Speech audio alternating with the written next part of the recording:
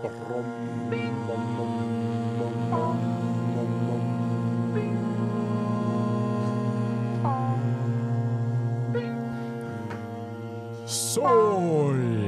the final frontier. I am Comrade Britain. And I am Major Asshole. These are the voyages of the starship USS Megamaid, our ongoing mission. To explore old films, both cringe and based. And to boldly go. To merchandise the Schwartz! Soy, the podcast is here. We're here. One half vegan, one half queer. 100% communist, unless we have a less leftist guest. With Patrick and Brenton, talking, joking, farting and shitting, all about Star Trek. Like our buttholes, this show is wrecked. Soy Trek, the podcast is here. So listen to Soy Trek right in your ears.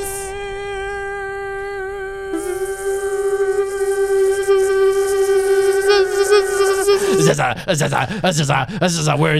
zizzing, we're just like bees. You and me, you and me. We're zizzing, we're just like bees. And this is how we're gonna be. What's up? Oh. It's the Bee Hour with the Ziz Man and the Asshole. Here to review the Bee movie starring Jerry Seinfeld.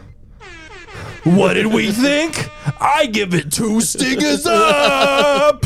I fucking loved it. It made me jerk off, and it jerked me off. You know what I'm saying? Made me think about what it would be like if a human woman had sex with a bee. I already was thinking about that, but I was never like, hey, they should put this in a kid's film. But then, that motherfucker did just for me. Just for me. I feel like it was for me and for the whole state of motherfucking New Jersey. You know what I'm saying? It's a feeling that we've all had, a secret desire that we've all had. Every young person in the world has had the secret feeling of what it would be like if a human woman had sex with a bee. And this takes it to the next level. It actually visualizes it for us, so we don't just have to use our imaginations. And you know what they say? They say abstinence-only education is the only way to prevent pregnancies. Mm-hmm. You know, I'm saying, what if I fuck a bee instead? A human can't impregnate no motherfucking bee. No, that's what then I learned in sex ed, is that every animal has a different set of chromosomes. Uh-huh. So that's why you don't see like a human and a bee baby. You can only see a human and human baby. Right, you can do like a liger. Yeah, you can do a liger. A tiger and a lion. Yeah. And you can do a tie-in, which is like the other way. It could be done. An Italian? In Italian, you can make an Italian out of 2 cats. Out of 2 cats? 2 big cats make an Italian. I don't know if you knew that. That's how you can trade them. That's the barter system, baby. I learned something new today. That was Jerseytalk. That was Jerseytalk. That's our other podcast. I guess so. I would totally do that for like a solid hour. Yeah, same. No, that would not be difficult at all. You know. It would be stressful, but not difficult. It's a voice that's easy on the throat, too. Yeah, it's really not bad. All you have to do is talk a little bit louder than usual. Slightly elevated and slightly a little dumber. Yeah, slightly. I gotta forget about 3 years of college history in order to talk just like this. It's like, you know, you're Phineas Gage and getting like a railroad spike through your brain into a vital part of your critical thinking skills. Delicious. So yeah, we have a Patreon, patreon.com/dumbidiotbs. You should go there and subscribe. You get episodes a lot sooner. There's a bunch of other tiers with a bunch of other sick ass fucking benefits. Yeah. We got a lot of people who support us, and we thank every single one of them. Got your media dungeon tier. You got you do. Your merch tier. Yeah, you do. We got some pretty fucking cool shit, man. Yeah. And you should go check it out at patreon.com/dumbidiotbs. God, I wish I had a money noise, like a cha-ching on here. Yeah. So I could be like, we're making the money. You do have a lot of buttons on there. Not one of them's a money noise? Not one of them's a money noise. I put my own. Do you want to go through the entire list of what we have on here? Yeah, sure. Give it a little peek to the listeners about what noises at your fingertips. So the primary one we have are bridge noise. You know, of course. I've always got that going. That's like an hour-long sample. It is a really nice. Like, I always thought about playing because you can find like 10 hours of bridge noises on. That's exactly on what I did. I just stole it from there. Yeah, and I always thought about like playing that while I sleep. But yeah, it's super like relaxing. I guess a lot of people who listen to the podcast I've been told by several people like that they listen to my deep, relaxing voice and go to sleep sometimes. And I'm like, really? Interesting way to describe my voice. Oh, that means you're definitely putting yourself in a position to incept them. Incept? Incept. Oh, incept them. Yeah. Inceptinate them. Inceptinate them. I'm going to inceptinate all your holes. While they're sleeping, they're more susceptible. And subjectable. And objectified. And objectified. And crucified. But they're more susceptible to suggestion. And you can definitely plant some ideas in their brains. And they'll wake up and believing that. This is how I can convert people to communism. That's true. Yeah. I don't make any arguments that make any sense. So. You should also just go back when you're preparing the episode to release and also just put like just a silent, just record, just be like, communism will win. Just like faintly over a stuff. Do you just want to do that now real quick? Yeah, sure. Okay. Okay. So one of us has to talk. About something. Do you want it to be me or you? Yeah, you talk about something. Why not? Okay, go for it. So I've been watching a lot of stuff recently on cruise ships. Have you watched any of these like cruise ship reviews or anything on YouTube? Because they're pretty interesting. And I used to watch like just this one guy, but like based on his stuff, it just started suggesting me all this other stuff. There was just like cruise ship related and cruise ship reviews from all these different guys. Like there's one, I think, like gay couple that does it, and then like a British woman, and then the guy I started on Bright Sun Travels does a lot of like really good reviews that are like fun and I think like pretty even, but like I don't know. I think they're just like in general like kind of fun, kind of mindless. I don't think I've been convinced to go on a cruise, even though like all these people really like cruising. It was something that like my parents did quite a few times with us when we were younger, and they were like all right vacations, but like then again I never went on one like since I've been to like 21, and I feel like it might be different if you could like go out to the nighttime stuff and go out to the clubs and stuff, you know, because we were never really able to do that kind of thing.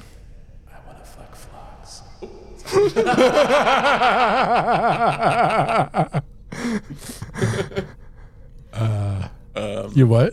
Nothing about flocks. I didn't hear that at all. Oh, you didn't? That's interesting about cruise ships, though. I do hate cruise ships. What are you doing?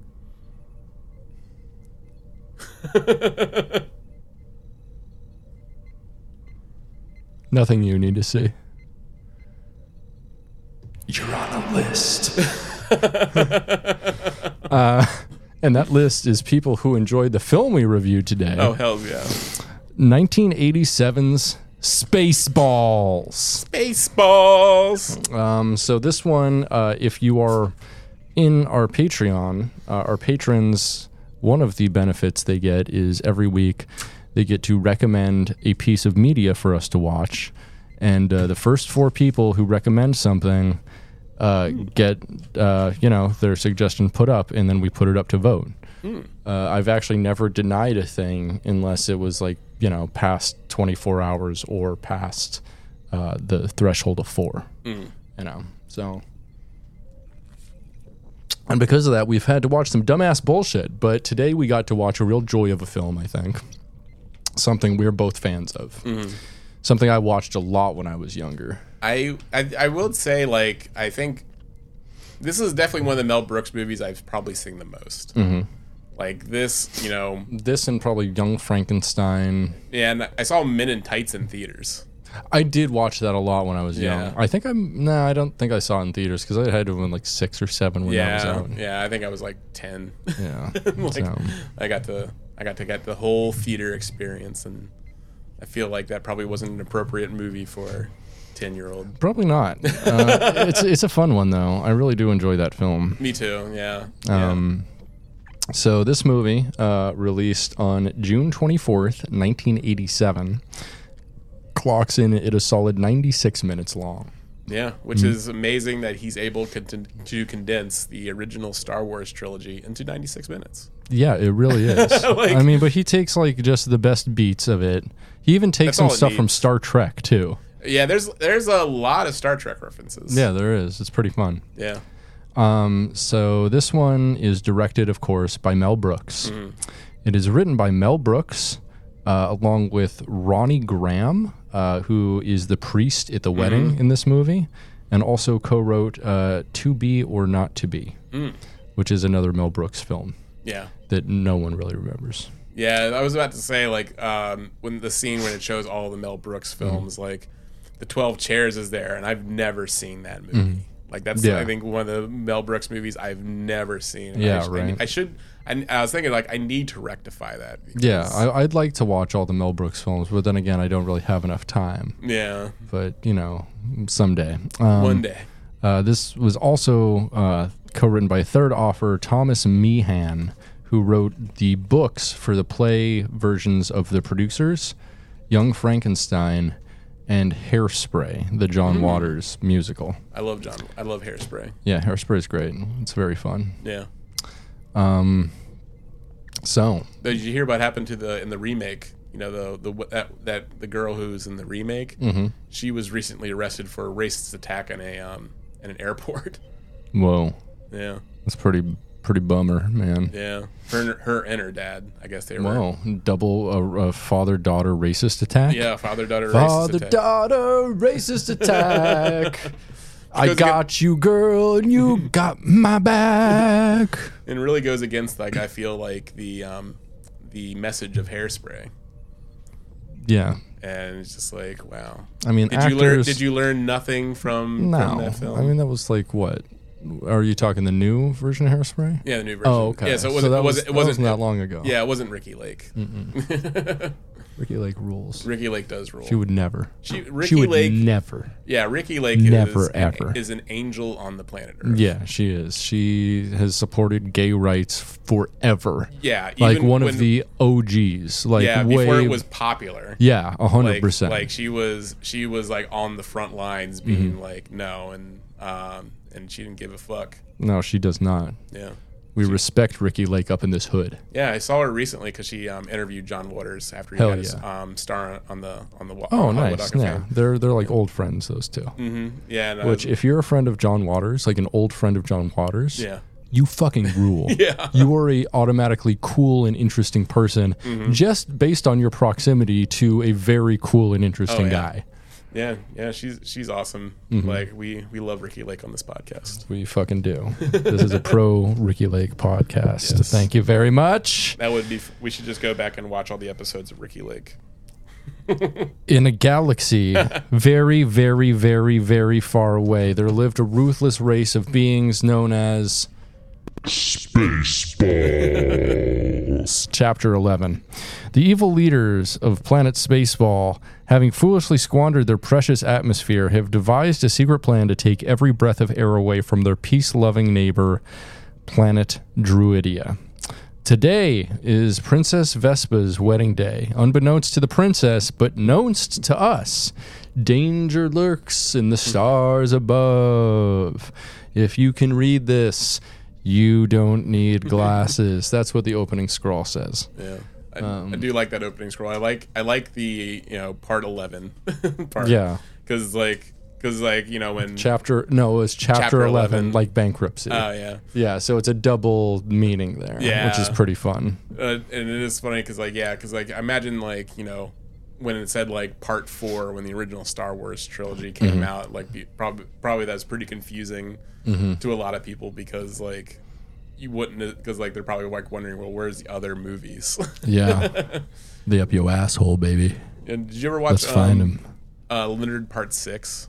Of course I watched Leonard Part 6 with Bill motherfucker Cosby. Yeah. No one else has ever seen that movie. It's miserable. It is miserable. Yeah. Yeah, vegans are enemies in that. They're the main villain. It's pretty, well, I mean... They ain't wrong. They ain't wrong. They ain't wrong.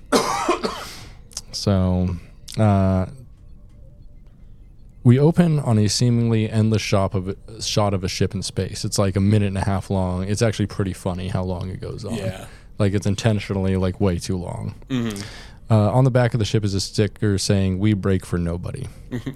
On the ship, a Spaceball tells Colonel Sanders that Druidia is in sight. Then Lord Helmet enters, which is a stand-in for, Darth Vader. Yeah. He's wearing a very large helmet. It kind of looks like a penis. Yes, and so does his tie. Like his tie has two balls, and then like a really long. Yeah, and it's Rick Moranis. Yeah. Classic actor from Honey, I Shrunk the Kids series, who just dropped out of acting in order to raise his family after his wife died. Yeah. Which is like fucking really cool. He's a cool guy. Yeah, he's very cool because Rick Moranis, like, he's excellent in this movie.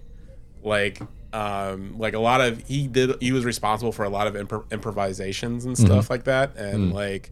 Yeah, there's one scene in particular that we'll get to that is incredibly unhinged, but it's like amazing and entirely improv by him. Yeah, I assumed so because it's like it goes to a different level that the rest of the film doesn't quite meet. Yeah, Rick Moranis, he has a little bit of darkness to him. It's beautiful though. It's comical darkness. Yes. Like he obviously like he gets it. He gets a good joke. And I was thinking like watching this Spaceballs really has like the SCTV connection that Mel Brooks' other films don't really have because it has. That's true because it has Candy, it has Moranis. Yeah. Does it have anybody else really? Not really, but I was just like, but it's just like interesting to have those two like just Canadian comedy giants and this film, who worked in other things. I think weren't they both in Canadian Bacon together? They might have been. And Michael Moore's only feature film. Michael Moore's only feature film. And so it was just interesting that, and they didn't really like work with him on any other films. Which is interesting, but they're both phenomenal in this. Yeah, Rick Moranis' performance on another level. It's very good. Yeah. So he goes to call President Scroob, who is played by none other than Mel Brooks himself, and Scroob is actually just like an anagram of Brooks. Yes. But he's already been contacted, and he's supposed to be like a Palpatine stand-in. Yeah, like an emperor type guy. Lord Helmet puts on a ring and zaps the soldier's junk for failing. This also part has like one of the funniest scenes for me, wherein he's like zapping the guy's balls, and then does a close-up of Sanders' face, and he's just like silently weeping. He's turned away from watching his subordinates' balls get tortured, and he's just like quietly crying to himself. I didn't notice that. That's pretty good. We love it when anyone quietly weeps in a comedy film. Exactly. Quietly weeping is one of my favorite comedy gags. I quietly weep in my I do a comedy gag in my truck every day on my lunch break. I'm laughing. This is so fucking funny. This is so funny. I love my life.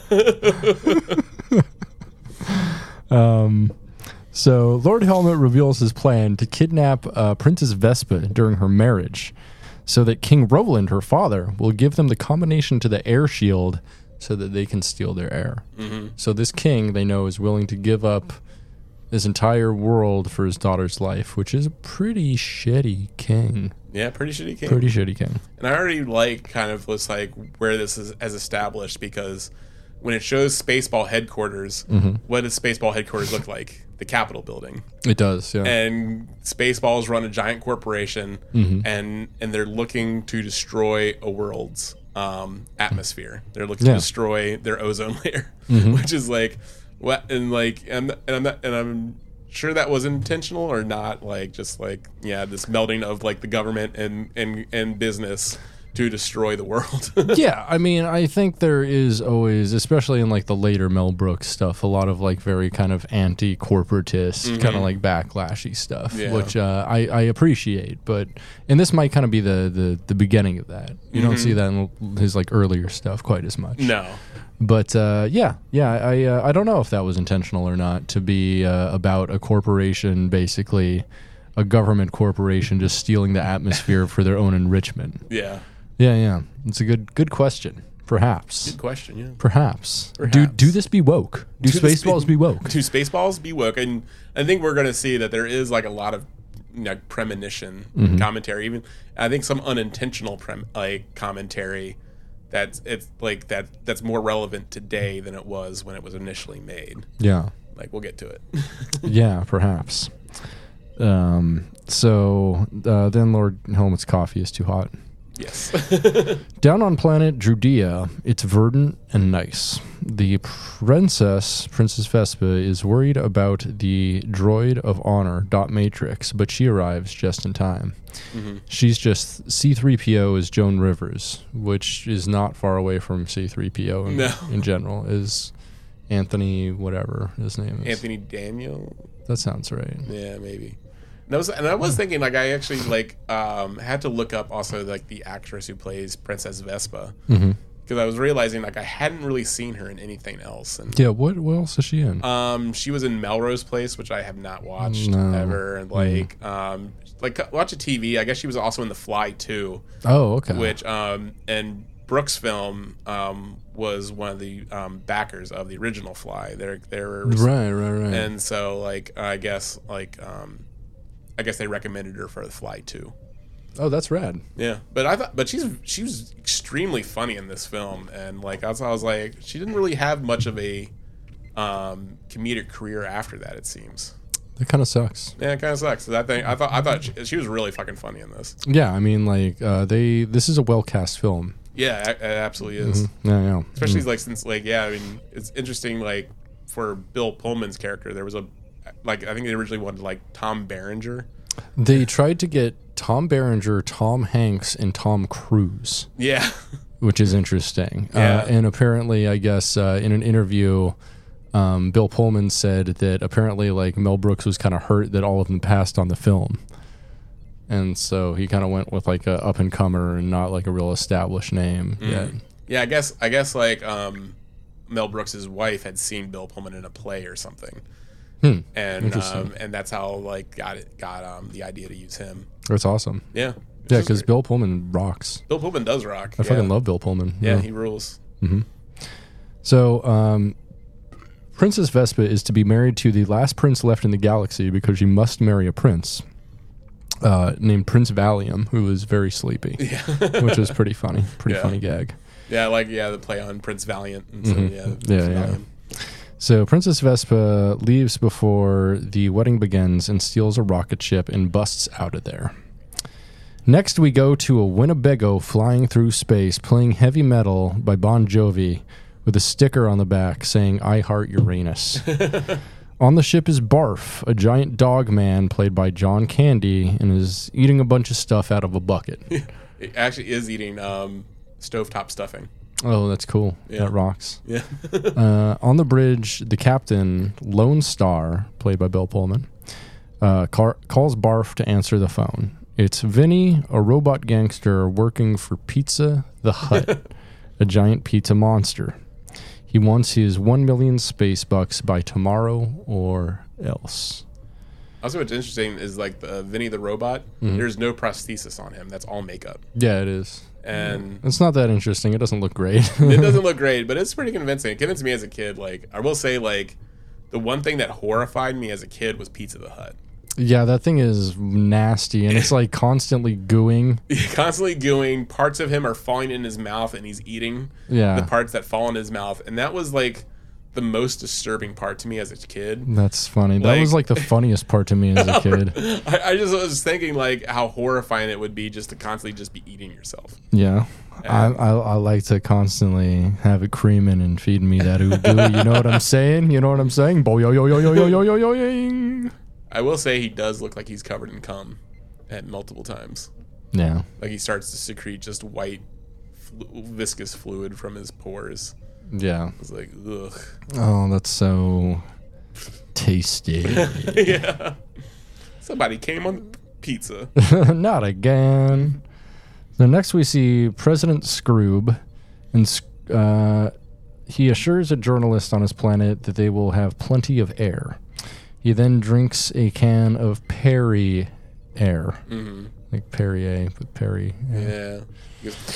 Yeah, and just inhales it, yeah. Central Control calls him up and informs him that Princess Vespa is almost captured and offers to transport him.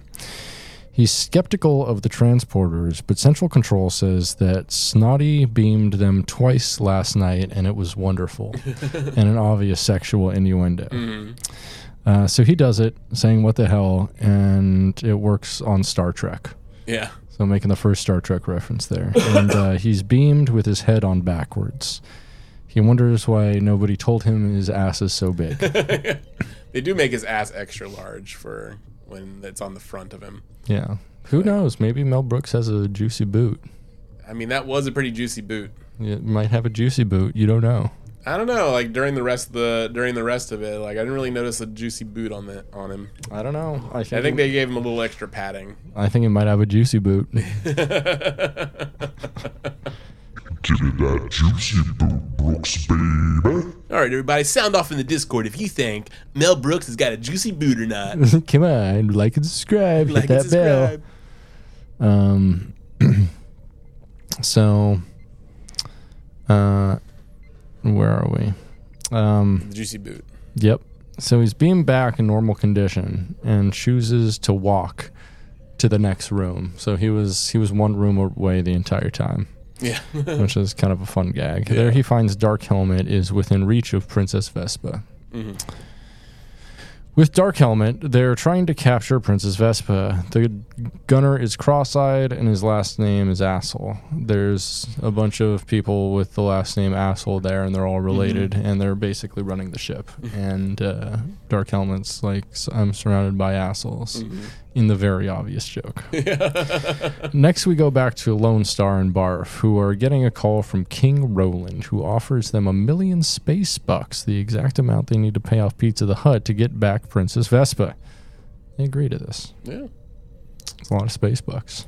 Yeah, I do like how they're just like, just not even like trying to come up with like a fake form of currency. It's like, yeah, space bucks. yeah, it's not even trying. It's pretty fun. Yeah. So next we see Princess Vespa in the hold of Lord Helmet's magnetic beam. So they decide to jam the ship's radar, and they do it with a giant jar of raspberry jam, which was a really funny gag. Yeah. I kind of guffawed at that. I was like, this is dumb. But I mean, this film knows how dumb it is, and it leans into it, and I appreciate that. Yeah, it's excellent. Mm-hmm. So next we go to my man, Michael motherfucking Winslow. Yeah, right. That's when I knew. I was just like, Britt wanted to review this. I didn't choose this. This chose us. Our patrons chose this. But that's what I knew. I was just like, oh, there's a lot of meat on this bone. Yeah. So I actually saw Michael Winslow live back in it had to have been like 2015, maybe 2016, something like that. Maybe 2014. I don't know. It was when my brother still lived around here. Mm-hmm. Yeah, you and your brother went together, right? Yeah, we did. And it was like he opened up with like a mouth guitar solo that was kind of amazing, but pretty much everything he did that wasn't like sound effect related sucked. Like on a deep level. Like he had a good like 5 or 10 minutes where he was like, oh, I went to Walmart the other day, or as I call it, wall farts. And then he just kept on saying like, or Walgreens, or as I like to call it, wall beans. And he just kept on doing shit like that. That's awesome. Yeah. I would have been cracking up. You were amazing, Michael Winslow. It was like so hammy and so bad. But at the same time, it was great because it was so bad. Yeah, because that's also like that's when you realize, like, you know, watching him in Police Academy and other random like 80s films during this time, Spaceballs, like he wasn't known for jokes. No. He was known. He's not like funny. He's just like if you have a good idea and some good gags that involve making noises, he can fucking execute those very well. Yeah, he can literally make the noise of anything on Earth. Like I think I once watched a video. It was really stupid. I don't know why he did this, but it was just him recreating the noises antique typewriters make. I've watched this before, and it's amazing. Yeah. It's amazing. I was just like, oh, and it was just him listening to the typewriter noise and then recreating it for you. Yeah, it's a weird savant level skill. Yeah. And it's really phenomenal. And like but more power to him. But he should be doing a thing more like Bobby McDarren or whatever. Like doing like a cool musical education type thing and not masquerading as a stand-up comic, because that's not what he is. Well, yeah, I mean, it's hard, I guess, to really incorporate weird noises into a live show, besides like just doing like a... Cause he could learn how to loop, or he could have like a looper there for him, and he could just do music with his cool noises. I guess that makes sense. Yeah, 'cause I've like times I've seen people do like a solo looper act and stuff, and it's always really entertaining. But I mean, he had like his moment in the sun for sure. Like throughout the entire 80s, he was in stuff. He was in a Cheech and Chong film. He was in most of the Police Academy films. Yeah. He's in fucking what else is fucking Michael? He's in obviously this. Gosh. I'm sure he was in a ton of shows and shit. Like Yeah, he was everywhere in the 80s, and I feel like every year since the 80s, like his quality of life has like consistently like kind of degraded. Like, I mean, his life can't have gotten, unless he made some great investments in the 80s, his life can't have gotten like significantly better. Do you think he's just like in like a studio apartment right now, sitting in an awful, gross chair, just making noises to himself? Yeah. He just like gets up and makes a creaking noise, and he's like, oh god, I feel like shit. I feel like, wow, he's and still then he makes a toilet flushing noise. He's been in like lots of stuff lately. Yeah. Oh, lately, really? Yeah. That's surprising. He's getting work. The Truth About Santa Claus, a wrestling Christmas miracle, which sounds. I have that. I have a wrestling Christmas miracle. He plays Judge Calloway, so he's God, I hope he makes some noises. Killing Hasselhoff. I think I have. Yeah, I have that one too. To Lava, to Lantula. I don't know if I have that. So he's not getting like big roles at all. Yeah, there's a movie. He's been in the Sharknado movies. Of course. I guess like To Lava, to Lantula is a sequel to Lava Lantula about a lava tarantula. Yeah, it's a big lava spider. Yeah. So nothing good. No. But it's good that he's working. Yeah, it's good. I'm glad to see him getting work and not as a stand-up comic, because that's not what he is. Oh, yeah, he's been in Family Guy, of course. Oh, of course. That's what he should be doing, is he should be doing, like, voice acting. Yeah. He should. Anyway, so Barf shows up on the princess's ship and offers to take them. I do like how they don't even try to obey any laws of space. No. And this, like, he just literally takes a ladder in open space. Yeah. Down to her spaceship. Right. Like it's just like, ground level. Yeah, it's just ground level. Like they don't even it's just his own body weight. Like they don't try to make him float. They don't even try to make it's clear like Mel Brooks probably didn't want to spend money. Because I think one thing that he said about putting Michael Winslow in this film is like he saved $1,000 by not having to do special effects, just having Michael Winslow do them instead. Oh, nice. And so like during that part, and so I could also see like this being a cost cutting measure. Like they probably were talking about like, okay, well we need to make a spacesuit obviously, and he's probably like, no, it's funnier if you don't. Yeah, because it was funny. It was funny, yeah. Just Barf taking like a ladder down to another spaceship. Like, sure. Yeah. So they walk up a ladder into the Winnebago. I also love that they're traveling through space in a Winnebago. Yeah. That's especially dumb. The princess has a lot of luggage, and they make a joke about how Druish sounds like Jewish, and they call her a Druish princess. Druish Yes. princess. Yeah, you know, Mel Brooks had it. I guess like he said about adding like that kind of joke in there. He's like, I was ashamed, but I knew I had to do it in my heart. And God bless him. So next, Lord Helmet opens up the princess's ship, and he is angered to find out nobody is in there. Everybody covers their genitals in fear, which I do pretty often as well. Yeah. Whenever I see a cop. Yeah, like, ooh. I think there should have been. I mean, this is not a fetish thing. Yes, it is. I'm just saying there should have been more scenes of him torturing genitals. Because we had that one in the beginning, but for a running gag, we should have had it happen more often. True. Only criticism. Fair. I mean, they do make several like dick jokes and stuff. They do, and it happens in the end too. Someone gets shot and hit in the dick. Yeah. So that's true. Yeah. So they make their way towards the Winnebago. In the Winnebago, they see Lord Helmet approaching and turn on their warp speed right in time. But light speed is too slow to catch up to them, so Lord Helmet decides to go ludicrous speed, which is also the speed that Christopher Bridges travels in the Fast and Furious movies. Oh, what is it? That's a ludicrous joke. Oh, yeah. Because that's his name. Ludicrous. Ludicrous speed. Yeah. Yeah. It's unfortunately these speeds were also stolen by Elon Musk for his cars. That is a big shame.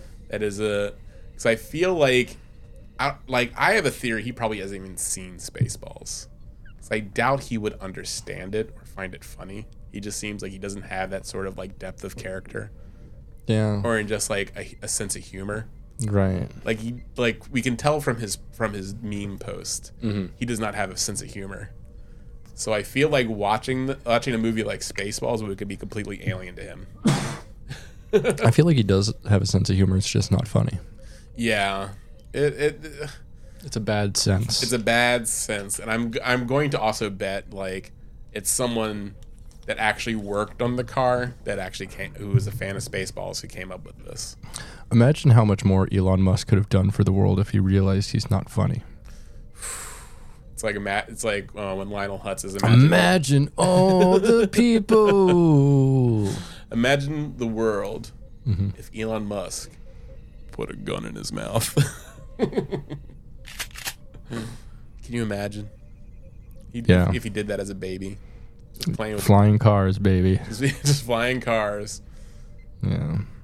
And also high-speed rail in California. Yeah. So the ship goes so fast in ludicrous speed that they go plaid in what remains maybe my favorite joke in the movie for some reason. Mm-hmm. Yeah, we're going plaid speed. And and then Barf's like, they've gone to plaid. Yeah. Which is such a great line. And I do love how like the plaid is projected within the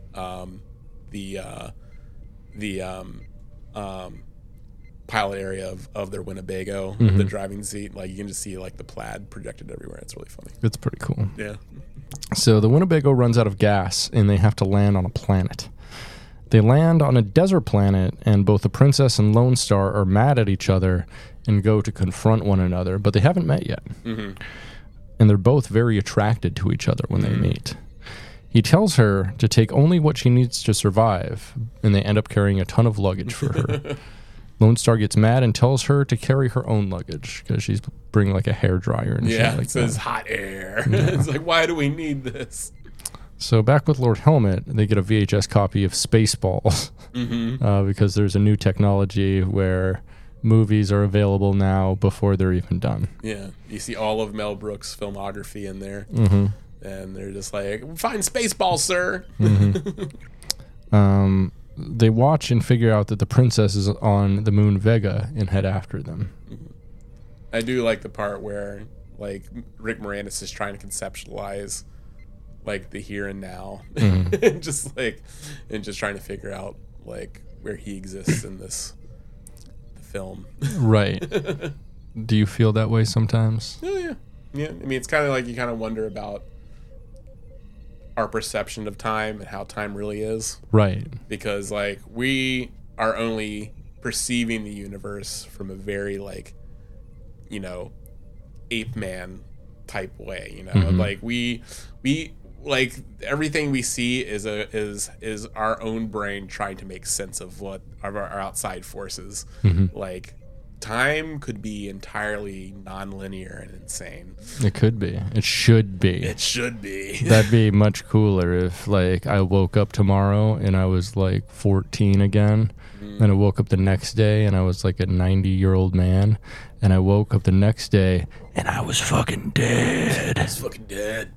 Yeah, what would you do if you retained your memories of your current state of being, but then woke up when you were 14? Probably do what I did anyway and jerk off. You're like, cool. I'm like, damn, that fucking sucks. Fucking sucks. I'm a jerk off. Yeah. Probably listen to Michael Savage. Yeah. You don't even like pay attention to what date it is. It's September 11th, 2001. It's like, there's something I was supposed to do today. I'm gonna jerk off, go back to bed. Thanks. Let's anyway. see. It's only 8 a.m. I'm just going back to bed. It already happened by 8 a.m. where I lived. That's true. In Alaska. So. Oh yeah, that's true. At 8 a.m. it was already happening. I was woken up at like 5 a.m. and I watched the second one hit live on TV at like, I don't know, probably 6:30 or something like that, because it's 4 hours behind. Yeah, I forgot about that. Yeah. Yeah, I was seeing it in real time, East Coast time. I was seeing it in real time too. Yeah, I guess so, yeah. But I mean, like, but you're seeing it in like the past time. It's 6:30 there. That's true. So I get to see it in the past, which is pretty sick. Oh yeah. I should have called you and told you that was happening. We didn't know each other then, though. No. If I would have known, I would have called you and been like, "Hey, Pat, get on this before like 8 a.m." Oh yeah. I was at my mom's bakery, so you could have called the bakery. So do that when you wake up, because we have non-linear time. Call my mom's bakery. I'll be there, watching the towers, and I can stop it.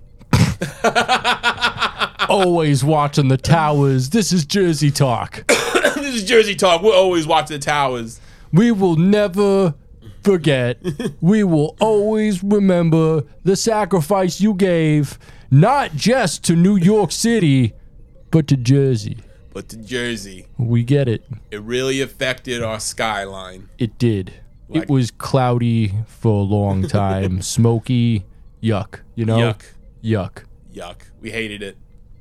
I could barely stomach my sandwich. My chopped cheese tasted like dirt. So I'm saying never again, because I never want an ashy chopped cheese ever again. Never again. I never want an ashy sheet sandwich ever again. Never again. We're never going to have that ever again. No, I mean, the traffic on the turnpike was out of control. It sucked. Yeah. I could barely get off to go to the Roy Rogers there. Yeah. I love that Roy Rogers. They had the golden chicken sandwich. Yeah.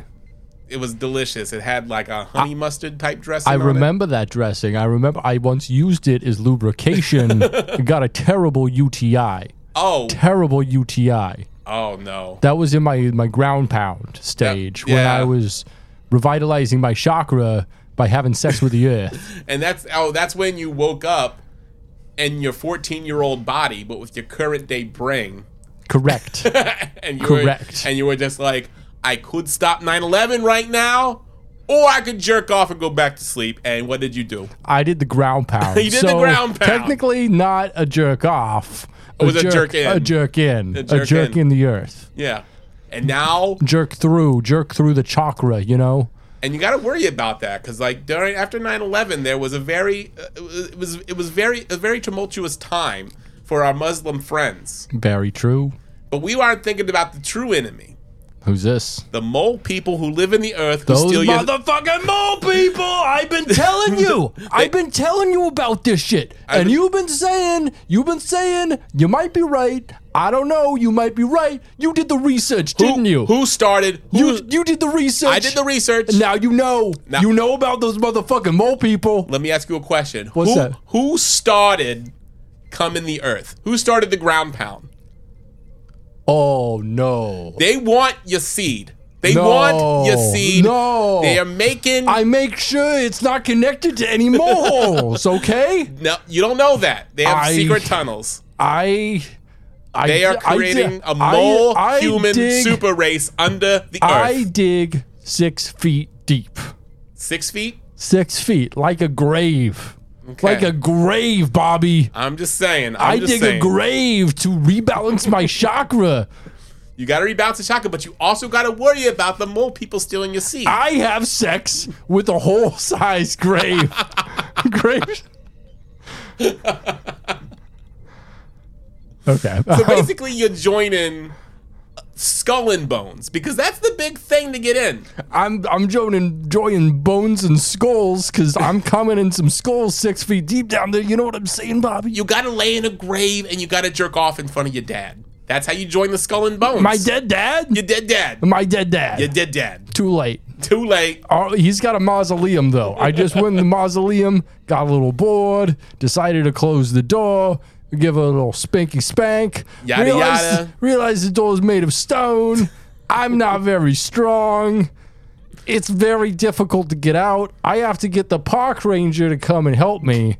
But the problem is, I have come everywhere. Everywhere. You got your evidence. You got your evidence all over the mausoleums. And I can't see it because it's dark in there. There's no fucking light. No, they don't have a light. He flashes the flashlight in. What does he see? He sees a corpse covered in cum. He gets out his black light and he says, "Hey, this looks like a tasty meal up in here." And I gotta be like, "Hey, maybe you shouldn't eat my cum." He's like, "Oh, you've been blasting yogurt all over this motherfucker.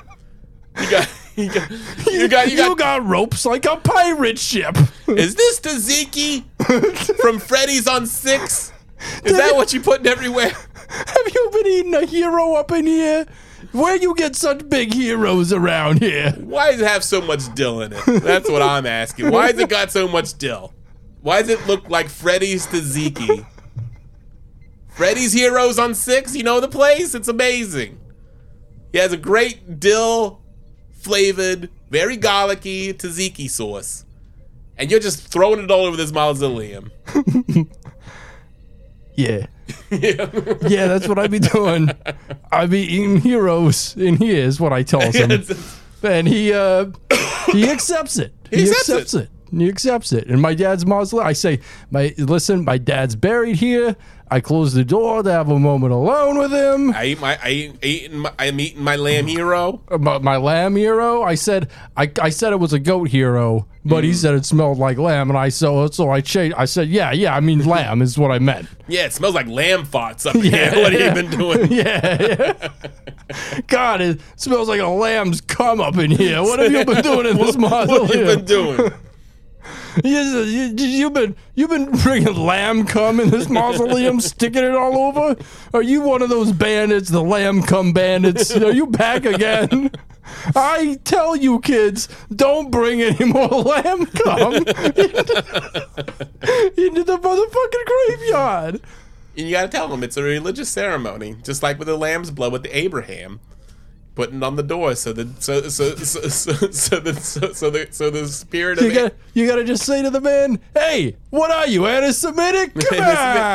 Come on, lamb's blood, lamb's cum. It's two things from a lamb." But he says, "Hey, this mausoleum says Barbarelli. That's not Jewish. That is not Jewish." And I say, "Yeah, you are correct." Then you go like, "Then why am I motherfucking circumcised?" Oh, and you show him your dick. Yeah.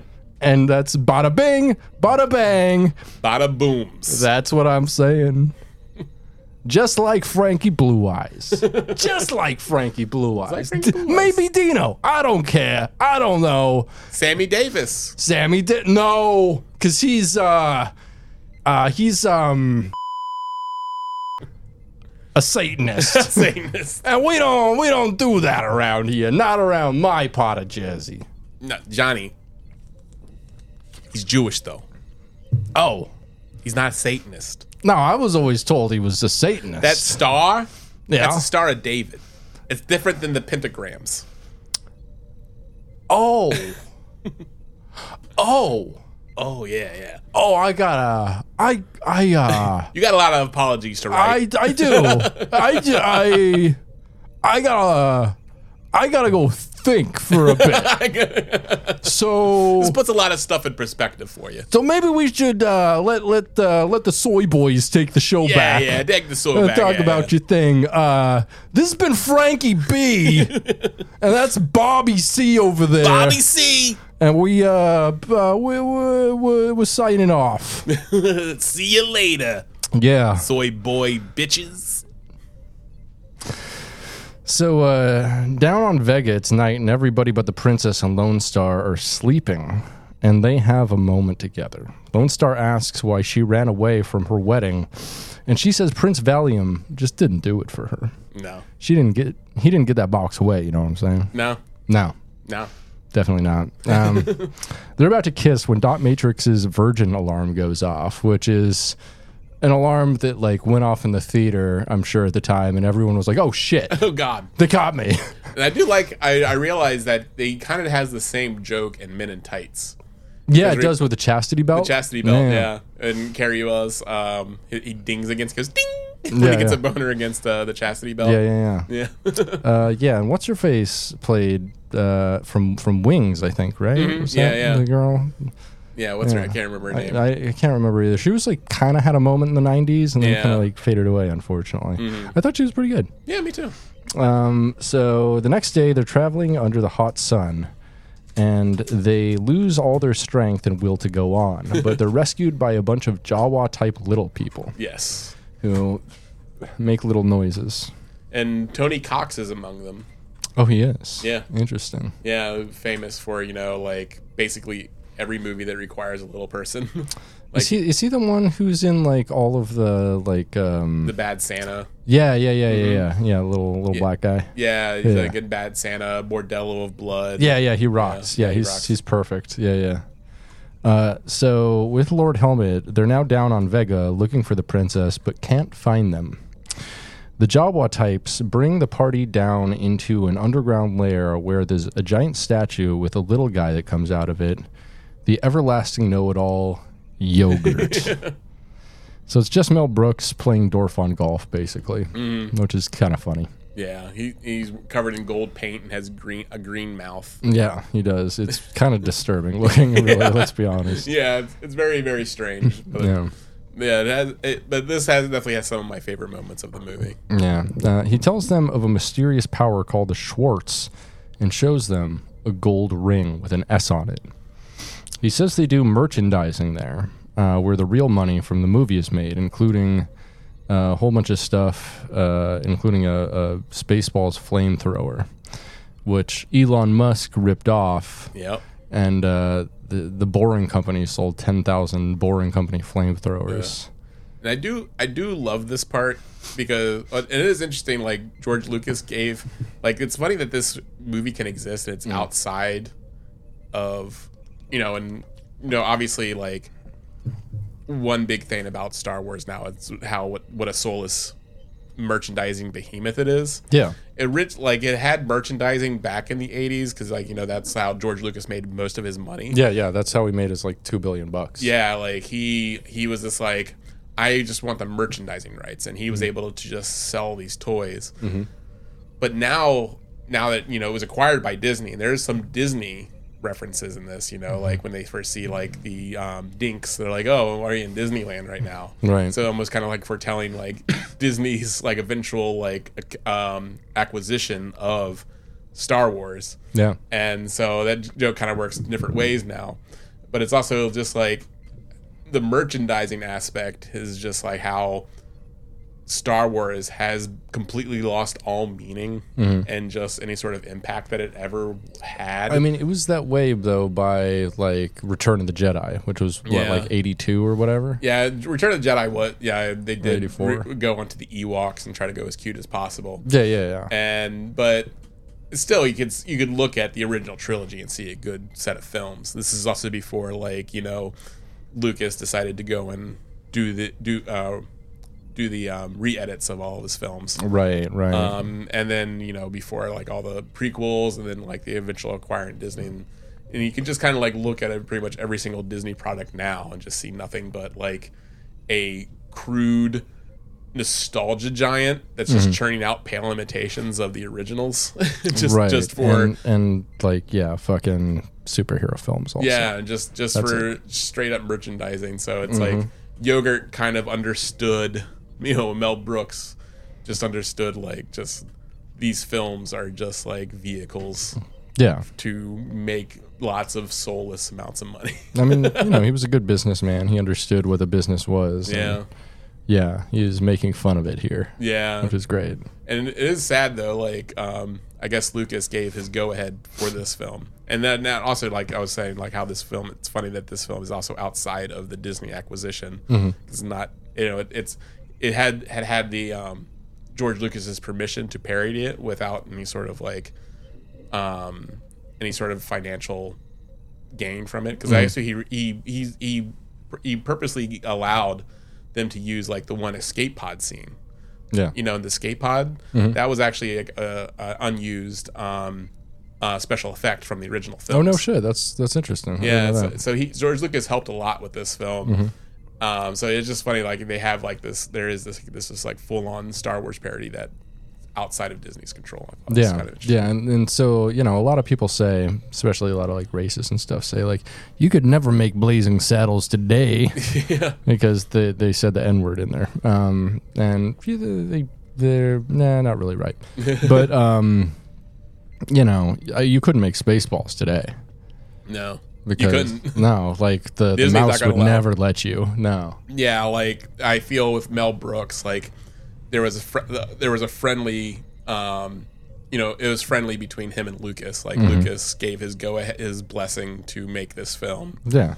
And he was able to parody it and with good fun. Like apparently Lucas loved the movie, said it was hilarious. Like wrote him a huge letter, and also like Industrial Light and Magic people helped work on like the final scene with like John, like one of the final scenes, like John Hurt and stuff. And so it's kind of interesting to see like this cohabitation that's just like this working together just to make a film together, and it's friendly. It was friendly. Yeah, we love friendly. Yeah, we love friendly. So next we see Spaceballs the bedsheet, and President Scrooge is busy getting busy with some ladies. I do want that bedsheet. Yeah, it's pretty sick. He orders them to comb the desert. So next we cut to the desert being combed with a giant ace comb, and one of the best gags in the film. Yeah. Are we taking this too literally? Yeah. We then see some guys with a giant afro pick, and one of them is Tim Russ, of all people, Tuvok himself, who says, "We ain't found shit," which apparently he gets quoted to more than anything by fans, even at Star Trek conventions. That's fair, because Tuvok didn't really have like a catchphrase. He didn't. I mean, if I'd be like, "Live long and prosper, dog," or something like that. Yeah, live long. Yeah, lap. Yeah, he would. Like, yeah, but that's or I'd probably be like, "Blues music sucks." Blues music sucks. Suck on it. Yeah, but Tuvok didn't really have anything because, like, also that stuff is like most commonly associated with Spock. Yeah, but it's still a fucking every fucking Vulcan does LLAP. Yeah, I just wish Tuvok had something specific to him. I know. I wish he. Yeah, I feel like no one really has a fucking catchphrase or anything on Voyager that's not just a meme. Like Janeway, you got like there's coffee and then that nebula. Yeah. Fucking Chakotay has a Coochie Maya. Yeah, and I guess like Neelix has just the number 3. Fun will now commence by 7 of 9. True. Yeah. Oh, I guess for Neelix you have Sex Offender Wrestling List, baby. Yeah, we love Neelix. Do we? I love Neelix. I think he's nice. Okay. He grew on me the second rewatch of Voyager. So next, Lone Star has his necklace examined by Yogurt, who says it will be revealed to him at the proper time what it means. He then continues his Schwartz training and lifts a statue with the Schwartz ring, but then drops it on Barf's foot and flattens it. Yeah. Which is a pretty fun gag. Yeah. Up on the surface, Lord Helmet feels the presence of the Schwartz, and they find Yogurt's lair.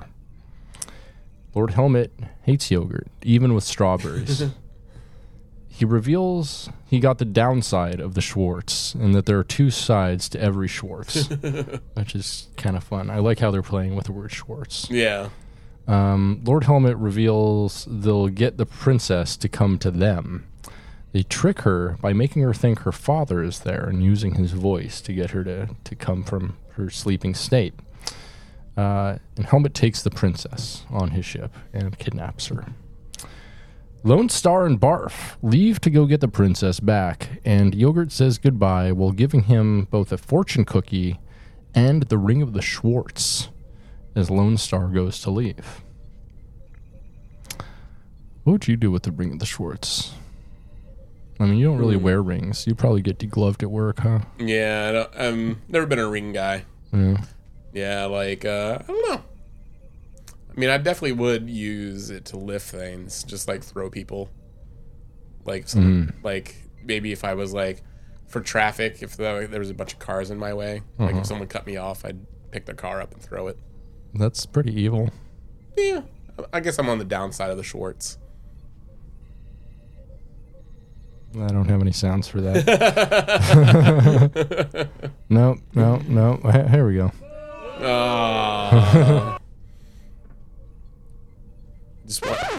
I bet you're wondering how he got here. To the downside of the Schwartz. Downside of the Schwartz. Also, it's funny you're saying, like, the Schwartz was also the name of Mel Brooks' lawyer. So it gave extra meaning to may the Schwartz be with you. Oh, interesting. Yeah. I always thought it was just kind of like a penis reference. And yeah, it was definitely a penis reference. Yeah. So up on Helmet's ship, Lord Helmet is playing with Spaceballs action figures in a truly unhinged performance. And this is the I think the scene we were both talking about earlier that is just on another level. This part, like, they decided to add wasn't in the original script, so they just let Rick Moranis just fucking improv the entire thing. And he does a scene. It is weird and unsettling, and it feels like very true to form in a weird way. Yeah. And it just feels like natural. Yes. And I like it a lot. It's definitely like one of the parts that really like stuck out to me as a kid when I first watched it, because I thought it was very funny, but also, it's just like, it's very strange, you know. Anytime you see like a grown man playing with dolls, it's always kind of unsettling. Especially if one of the dolls is him and he's making it win and he's making it beat everyone. Yeah. And it's like weird and meta. Yeah. Yeah. It was just this weird meta moment that like the film, like, they let you know that the film really got itself and that the actors got the film as well. Yeah.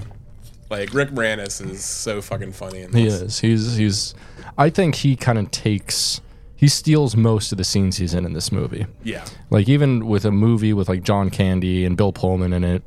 Yeah. He's probably my favorite part of the entire film. No, same. He does an excellent job. And I think they even said, like the fact, you know, when he does, like, the dark helmet voice when the mask is down. Yeah. That was also his decision. That was a great effect, have it, like, instantly leave whenever he puts it up. Yeah.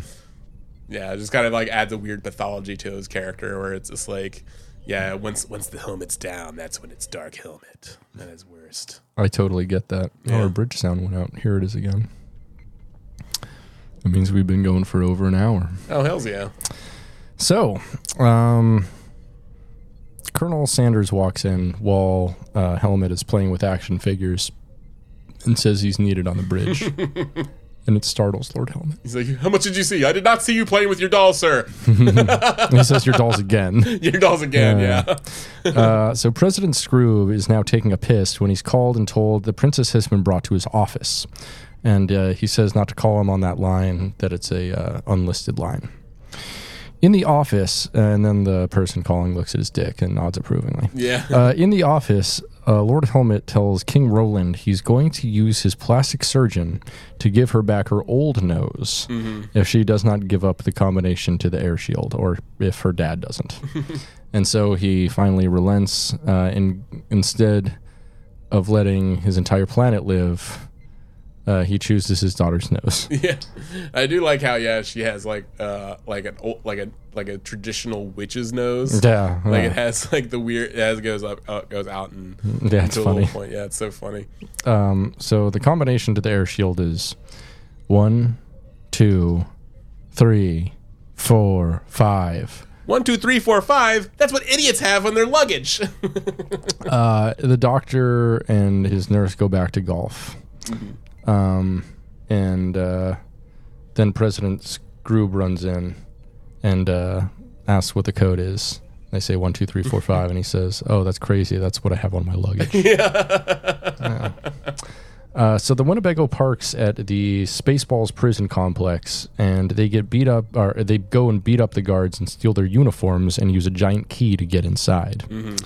They sneak around and get the princess and Dot Matrix, but get caught and shot at. Barf saves the day by using a series of tubes.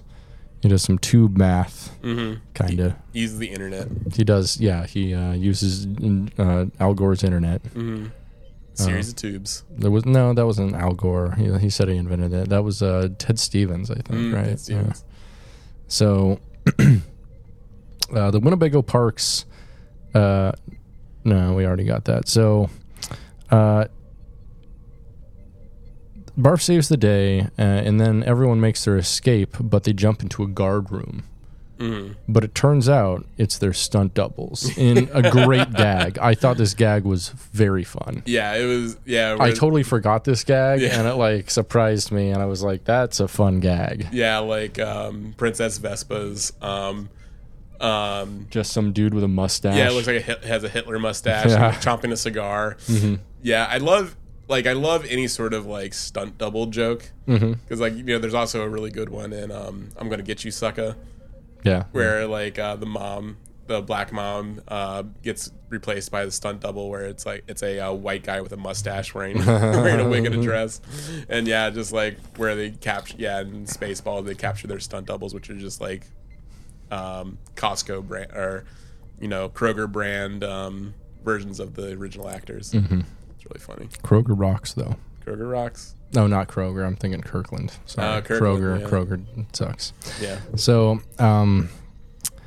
outside, in their escape, they have locked the keys in the Winnebago, but somebody shoots the princess's hair, so she takes a gun and blasts them all to hell.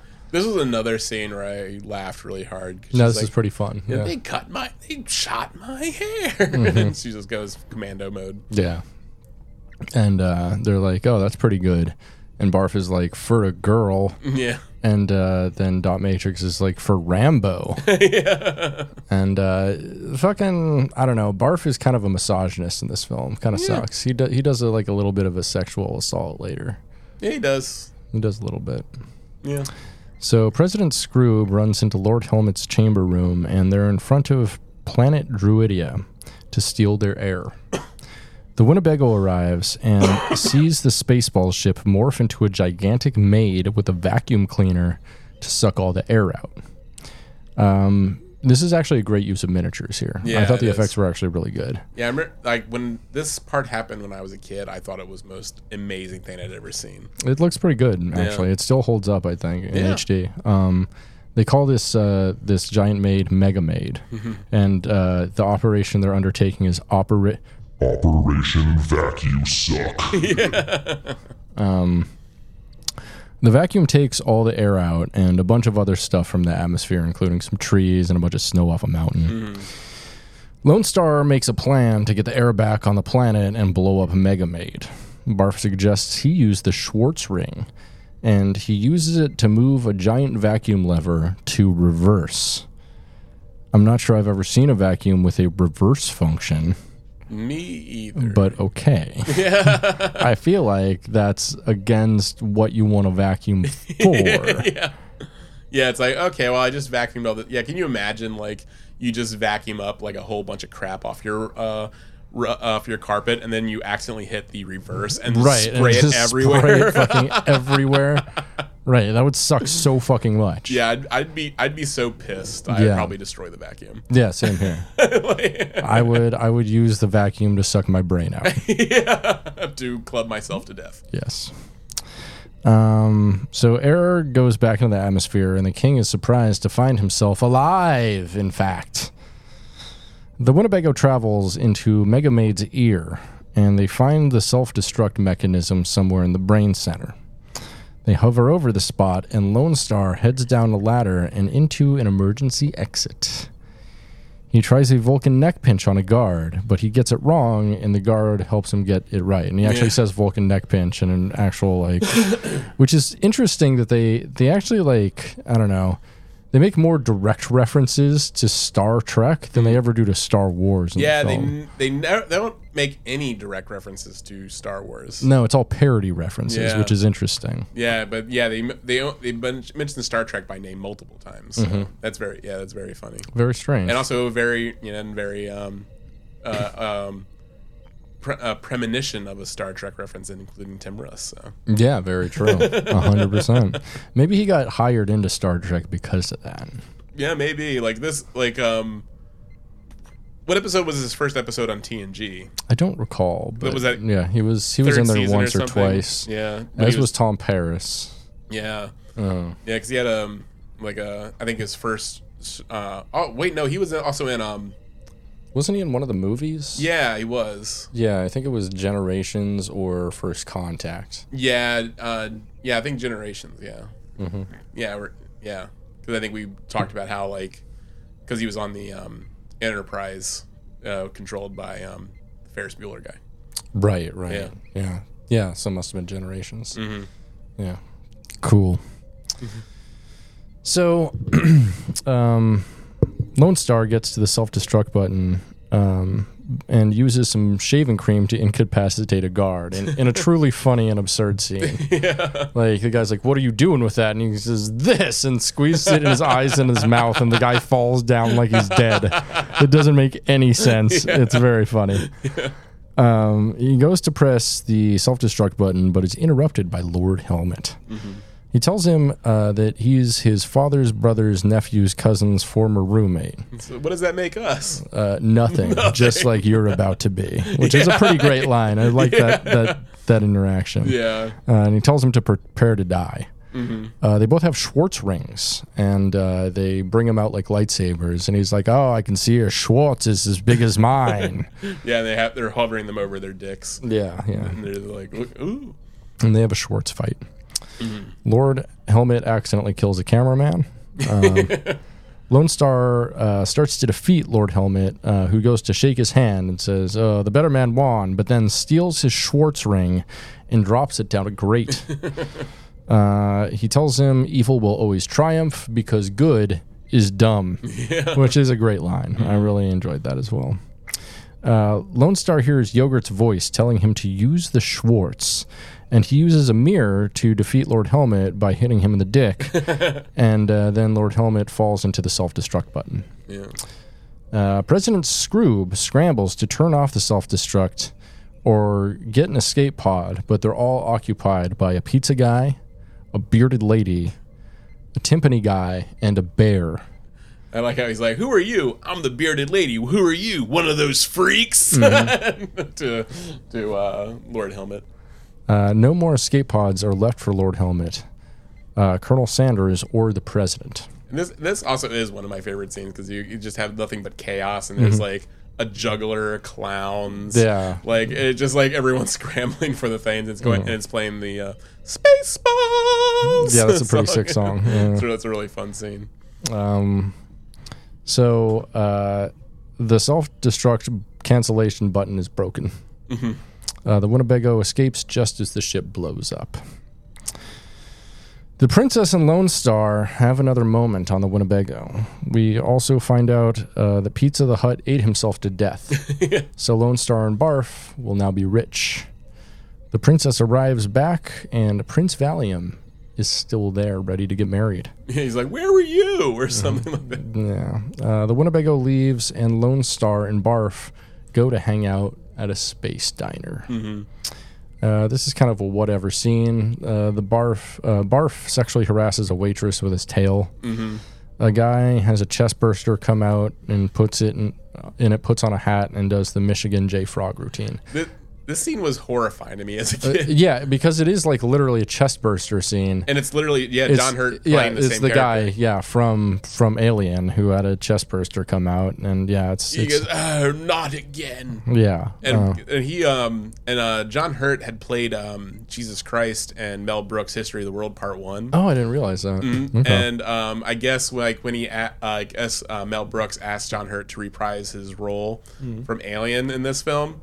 And I guess like John Hurt believed it was just a walk-on role, and so. But then when John Hurt got there, he found out that he was actually kind of tricked. He was actually like a full-on scene where he would have to be hooked up to special effects. He'd have lines. he was like, I realized that I should have asked for a salary when I agreed to do this, because like he agreed to do it just as a favor, and then ended up having to do like a whole ass scene with. That kind of sucks. Yeah, that's how you save money making a picture. That's how you save money. Yeah, but it is definitely like one of the scenes I associate the most.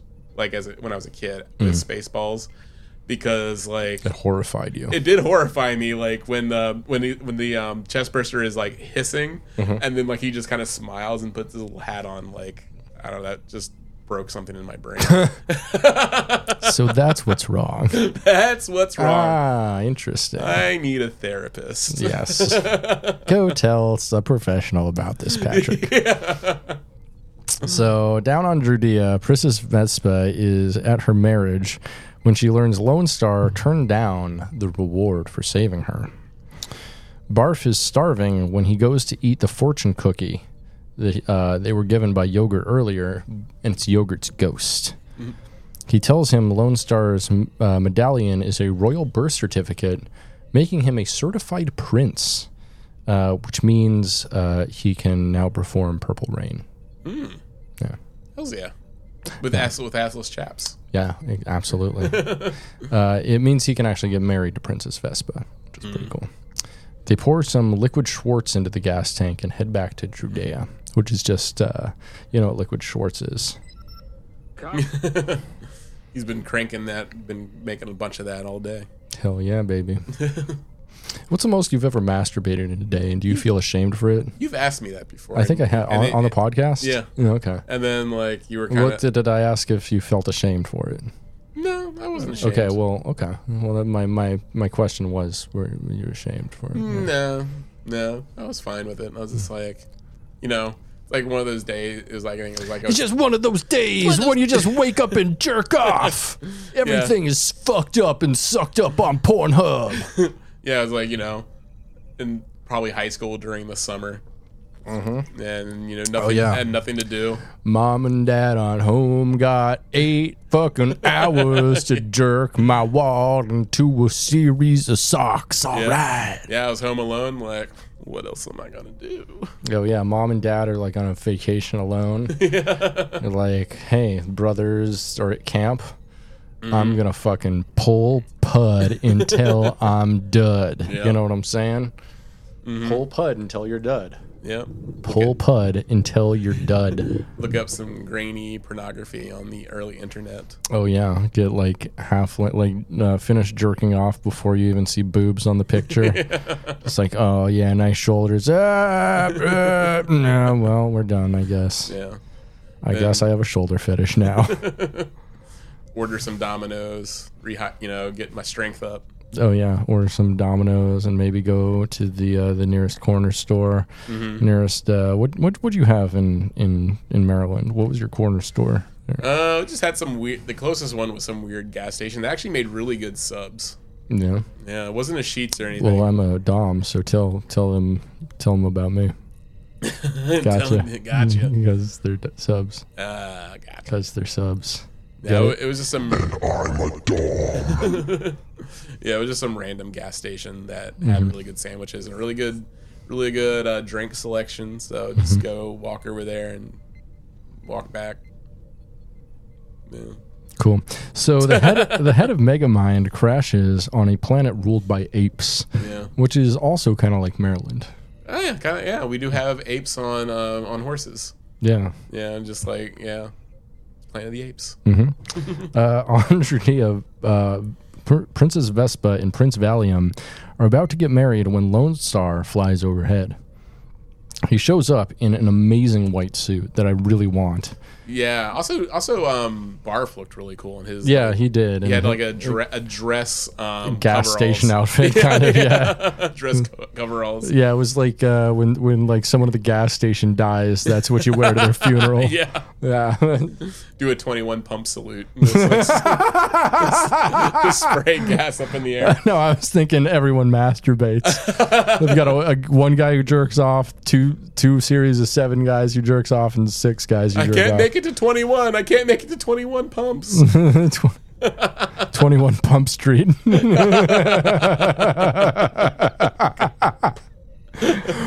Richard Grieco's jerking off again. What the fuck? Johnny Depp? Yeah, I can see Johnny Depp doing that. Yeah, he's 21 Pump Street for sure. Every fucking like one person restroom he goes into, 21 Pump Street, baby. So Lone Star shows up and announces he's a prince and proposes to Princess Vespa. The priest marries them right there, and dot matrix version alarm turns off finally. The Space Winnebago flies away with "Just Married" written on the back. The end of the film! Yeah. We got to the end. What do you think? I love this movie. Yeah, this movie's pretty great. Yeah. It's pretty feel good. Made me feel good. Yeah, I think I like all of Mel Brooks' films except maybe Dracula Dead and Loving It. Yeah, because you love that film. Yeah. Or you'll be dead and loving it. That's be dead. A threat. You'll be dead, and I'll be loving it. You're dead. I'm loving it. Yeah. But, yeah, Mel Brooks is amazing. Yeah, there's a couple of his films that I think are fine. Like, History of the World Part 1 is fine. I'm not a huge fan of that one. I do love, it's good to be the king. Yeah, it has its moments for sure, but it's like over long. I feel like it's more than 2 hours or something. Yeah. Like, I don't know, like, I feel like the original producers is kind of dated. It's not bad. It's just like, it feels very much like a 60s comedy, Yeah. And also, like that, I learned, like, producers he only made for $1 million. No shit. That's crazy. And actually Spaceballs was his most expensive at $25 million. I guess that makes sense. Yeah. Yeah, I guess there was like a lot of special practical effects that he had to do. Yeah, I like Silent Movie a lot. Of course, I haven't seen 12 Chairs. Yeah, I have not found that anywhere. Yeah, Blazing Saddles and Young Frankenstein obviously are incredible. High Anxiety is pretty good. I actually just recently watched both Blazing Saddles and Young Frankenstein. Yeah, I haven't watched History of the World Part 2, but I haven't heard that many great things. Yeah, me either. Like, unfortunately, yeah, I mean, Mel Brooks is 97 years old at this point. Yeah, he's like, he doesn't owe us anything more. He's made some great shit in his life. Yeah, I think he should just be like, relax. Yeah, I'd put this like on his top 3 films, I'd say. Oh yeah, absolutely. Along with Young Frankenstein. And maybe Blazing Saddles. Yeah, and Blazing Saddles, absolutely. Yeah. I'd put it up there. It's a really fun film. I don't think it definitely doesn't reach what Blazing Saddles says is a film, like on race. It doesn't. Yeah, it doesn't have any like. I mean, also neither did really Star Wars really. Like, no. Star Wars is a good versus evil, like whatever. Yeah, it was more like Flash Gordon type thing that had very little like Gash Gordon.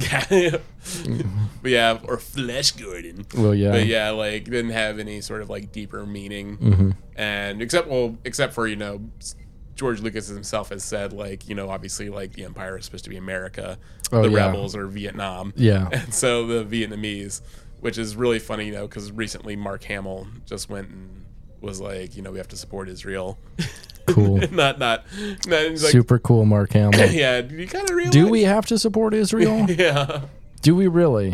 Mark Hamill? Because they're just gonna kill a bunch of civilians again, and like it's gonna be an outsized civilian slaughter because they're gonna say, and Who do you think the Empire is in this situation? Yeah, right? Give me a fucking break. The people with the high-tech concentration camp? The people that the U.S. has been supporting for, like, the last 75 years. The people who were originally the Empire in the original trilogy of films you acted in? Like, it's you know... Come on, sir. He lacks... He's a good Joker, but, you know, he lacks political nuance. He's very lib-pilled. He's, you know... He's basically just a George Takei. Mm-hmm. But yeah, like I would say he's like for the meaning of the film. Yeah, there is because like also like like you know Blazing Saddles, History of the World Part 1 also had like commentary on race, and this doesn't have. This is probably I would say that like this would probably be one of his more like mainstream films. Yes. Like because it doesn't really like challenge the viewer too much. Like whereas like you know something like Blazing Saddles definitely like plays with the audience, the white audience's comfortability. Right. I feel like High Anxiety in this film can be paired closely together, and I'd say Young Frankenstein because they're all very much spoofs. Yeah, and they all are pretty safe but well-made films. Very well made. But don't have like a ton to say. No. Whereas like Dracula Dead and Loving It is a spoof, but like doesn't have anything to say and is bad. Yeah, but you know it's like it was definitely one that was always on TV when I was a kid. Like we had the VHS. And I watched it all the time. Oh yeah. And like definitely like I didn't see Blazing Saddles until I was like a little bit older. Like and but yeah, like no, I mean it's a great film, holds up, like especially now, you know, that Star Wars is so just like massive. Yeah. And just in your face. Like we have like a new Star Wars, like we have the Ahsoka show or whatever it's called right now happening now, and so it seems like almost every few months there's a new Star Wars project, you know, new Star Wars movie or series or you know something you got to buy. Like we got has its own Disney World thing. You know, we have the Star Wars hotel that's like $2,000 a night. Jesus Christ! It's like, and so yeah, we just went full, you know. Spaceballs 2: The Search for More Money, which is, you know, Search for More Money was another Star Trek reference, you know, Search for Spock. but like it's every single Star Wars film that's happened after Spaceballs has been Spaceballs 2: The Search for More Money. It certainly has. Yeah. No, it's just been like a wild cash grab. Yeah, it's nostalgia. Yeah, it's just like super transparent. And I feel like it was almost hard to make a Star Wars film after Spaceballs. Yeah. Because it was too transparent, like how much they were making a play for merchandising. Like shit with fucking like Jar Jar Binks. Yeah. You know, Jar Jar Binks is obviously just a huge fucking cash grab and entirely annoying. And he also, according to Alex Jones, has a black Caribbean accent. Interesting. Yeah, I would say, like, I feel like when designing the prequels and also, like, the more recent Star Wars trilogy, it definitely felt like merchandising was considered first.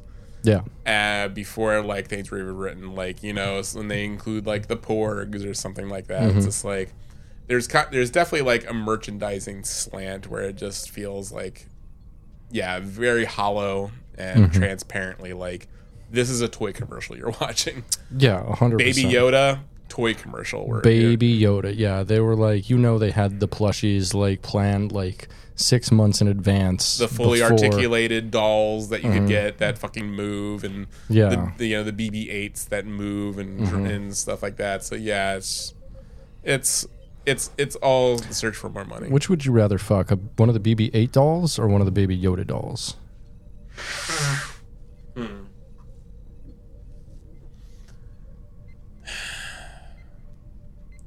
I guess I don't know, BB-8, because like I mean Baby Yoda would be too weird. I mean, it is a 50-year-old man technically. Yeah, what's wrong with that? I've actually never fucked a 50-year-old man, so I have no place to talk. Yeah. But no, BB-8, yeah. Yeah. Yeah, why not? I feel like the robots are probably very functional. Yeah. Yeah. I'm going to give it your BB 3.5. Hope you're ready. Yeah. I don't even know what happened to that thing because I didn't even watch like the last film. What, your BB-8 plushie? Yeah, well, BB-8. Yeah, I don't even know. Yeah, I filled that. Oh, I filled the BB-8 plushie with milk and then whapped it against the wall. Milk, that's what you call it. Yeah. Fill it with your milk. I would just soak it in milk and suck on it and throw it against the wall so hard it just sticks there. Oh, I love that. Yeah. Yummy. Yummy, dried milky. And then wall tastes yummy forever. Everything smells. Yeah. No, I don't have any Star Wars merch. Yeah. I would love Spaceballs merch. I was like thinking I think it'd be fun to stick like a lightsaber in a pussy or a butthole. I feel that'd be torture. No, not like a real lightsaber, like one of the toys. Oh, got one of the toys. Got you. Maybe do like a Darth Vader cosplay and be like I'm going to stick it in your pussy. I mean, I'm going to have to guess. Or maybe your asshole. I'm gonna have to guess there has to be multiple Star Wars parodies, porn parodies, and I'm guessing there has to be a scene in one of them at least. If not, someone failed on a cosmic level. Yeah. Just like not thinking of that. Well, maybe I'll stick one in both their holes. Maybe all 3 of their holes. Oh shit. Maybe 4 of their holes. Maybe they have a new hole. Maybe I'll stick one in their nose. Yeah, armpits. Get a little tiny one. No, armpits a hole if you want it to be, baby. Yeah. You know what I'm saying? Oh, I'm sorry. Armpits a hole if you want it to be, baby. Yeah, knee pits. Why not? That's pretty gay. Yeah. Which is cool. Which is very cool. Yeah, you should do that. And also, it's not gay if you keep your socks on. I've never heard that before. Really? You never heard it's not gay as long as you keep your socks on? Yeah. Yeah, that's the thing. Huh. If you're gonna gay with your socks on. If you're gonna gay, well, stick around. You know what I'm saying? Yeah. Gonna gay, just jerk away. If you're gonna gay, you're gonna gay. It's a good rule to live by. Just always make sure that you have your socks on. Yeah, and that way it's never gay or straight. You're asexual as long as you keep your socks on. You're technically still a virgin. I like that actually. Yeah. Yeah, one time a girl I was having sex with excoriated me for wearing socks while I had sex. Really? Because they're like, you keep your socks on during sex? I'm like, yeah, my feet get cold. You're like, I'm a virgin. Yeah. I'm like, well, you think I'm giving my parody to that fucking pussy? Yeah. Sorry. I'm saving my virginity for marriage. Yeah. I'm saving it for some pussy that ain't motherfucking trash. So yeah, you won't see these little tootsies, Missy. Yeah. Hey, kitty cat. Yeah, so that's I think that's what we learned from the Spaceballs. Yeah. It's not gay if you keep your socks on, and also you're also a virgin still if you have your socks on during sex. Yeah, unless they're plaid, and then you're going ludicrous speed. Then you're going ludicrous. And then what you gonna do? Act a fool, right? Yeah. That's what you're going to do. That's what you're going to do. Going to do. Yeah. Act a fool.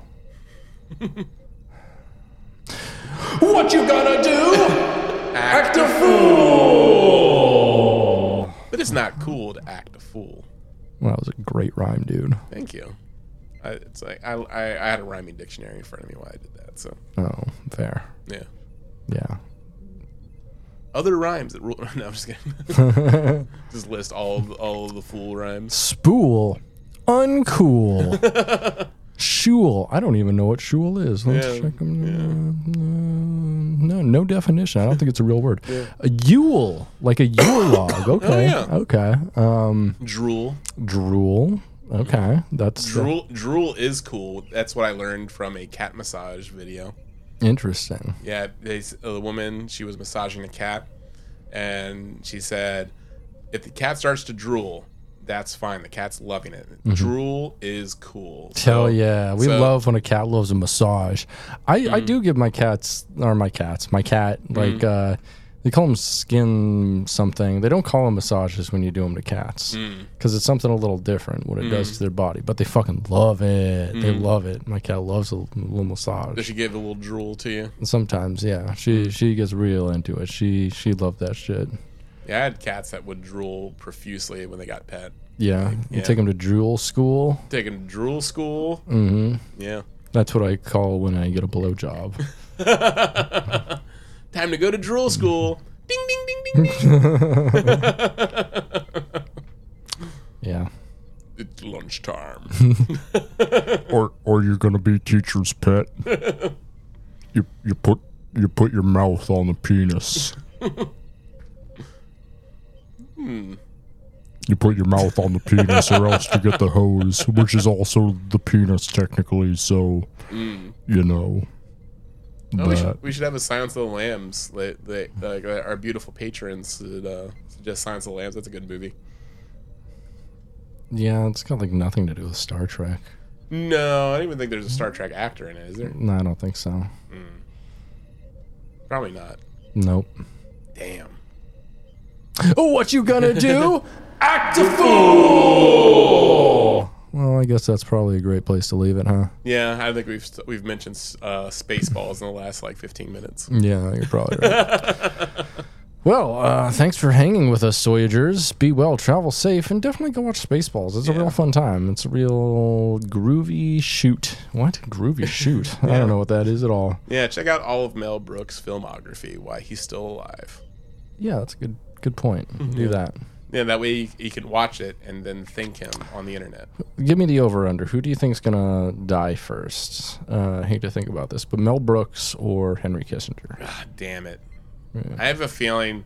I feel like Mel Brooks probably doesn't do all like the evil blood ritual shit that Henry Kissinger does. Right. He doesn't have the adrenochrome. Yeah, but I did see... I have seen Mel Brooks recently on something, and he looked still sprightly. Yeah. And I did see Henry Kissinger. Someone like was doing like a man on the street. They confronted him while he was being wheeled into something. Excellent. Like telling him "fuck you" and stuff like that, which is fantastic. That rocks. But we should do that to old shitty men who did shitty things. Unfortunately, I mean, also kind of fortunately, because maybe means he's on his last legs. But Henry Kissinger didn't seem like he was even aware of what was happening.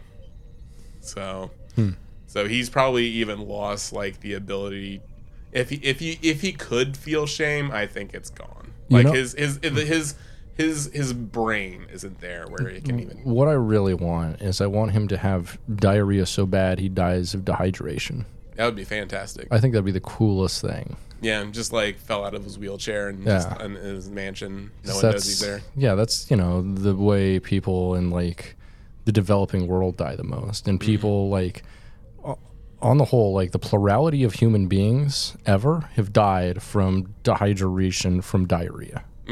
That's like what all of the big diseases, including like dysentery and shit like that, give you. Well, let's hope. Like we're here at Soy Trek, we're putting Henry Kissinger dying before Mel Brooks. Let's hope. We're putting that out in the universe. I want Henry Kissinger to die. I mean, he like that video I saw of him. He looked.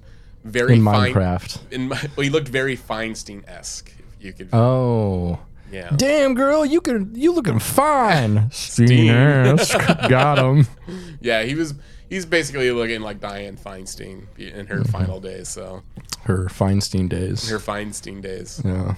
So yeah, let's hope he gets Feinstein soon. Yeah, let's hope he takes a nice long Feinstein forever. Yeah. Crossed fingers. All right, so that's it. Yep. All right. Well, thanks for checking with the Soy Boys, Girls, and the Wiggly Beans. Hang dong and shocker.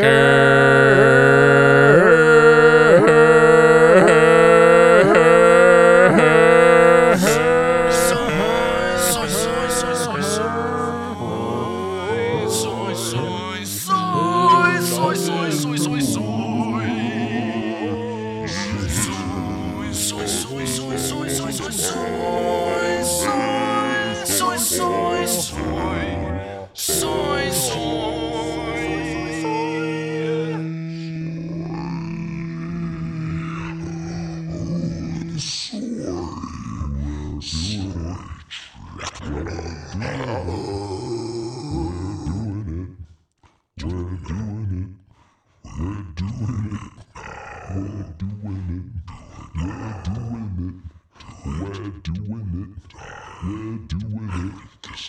I've written your name in the book of the dead. You will join me and all my friends. The Asmodeus, Beelzebub, Baphomet. We're all waiting for you down here. Me and my nasty boys are gonna have a wonderful time with all of your hoes, Mr. Kissinger. We will use you. We will make your asshole into the new Cambodia. Oh my God. I'm nipping at the bit thinking about it. I'm frothing at the mouth.